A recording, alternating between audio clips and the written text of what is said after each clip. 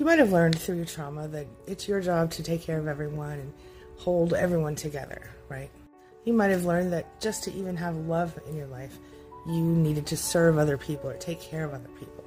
Keeping those people happy might have meant safety for you. It did for me. As you're going through your recovery, you're going to find some changes. You're going to unload some baggage. You're going to take a step back and you're going to look at all that stuff you've been taking care of and only keep the stuff that's really yours. You're going to have to let some stuff go, and you're going to have to let yourself feel free to do so. Release yourself from issues that don't belong to you and from trouble that doesn't belong to you. It's finally time for you to create your own space so that you can be happy. Are you with me?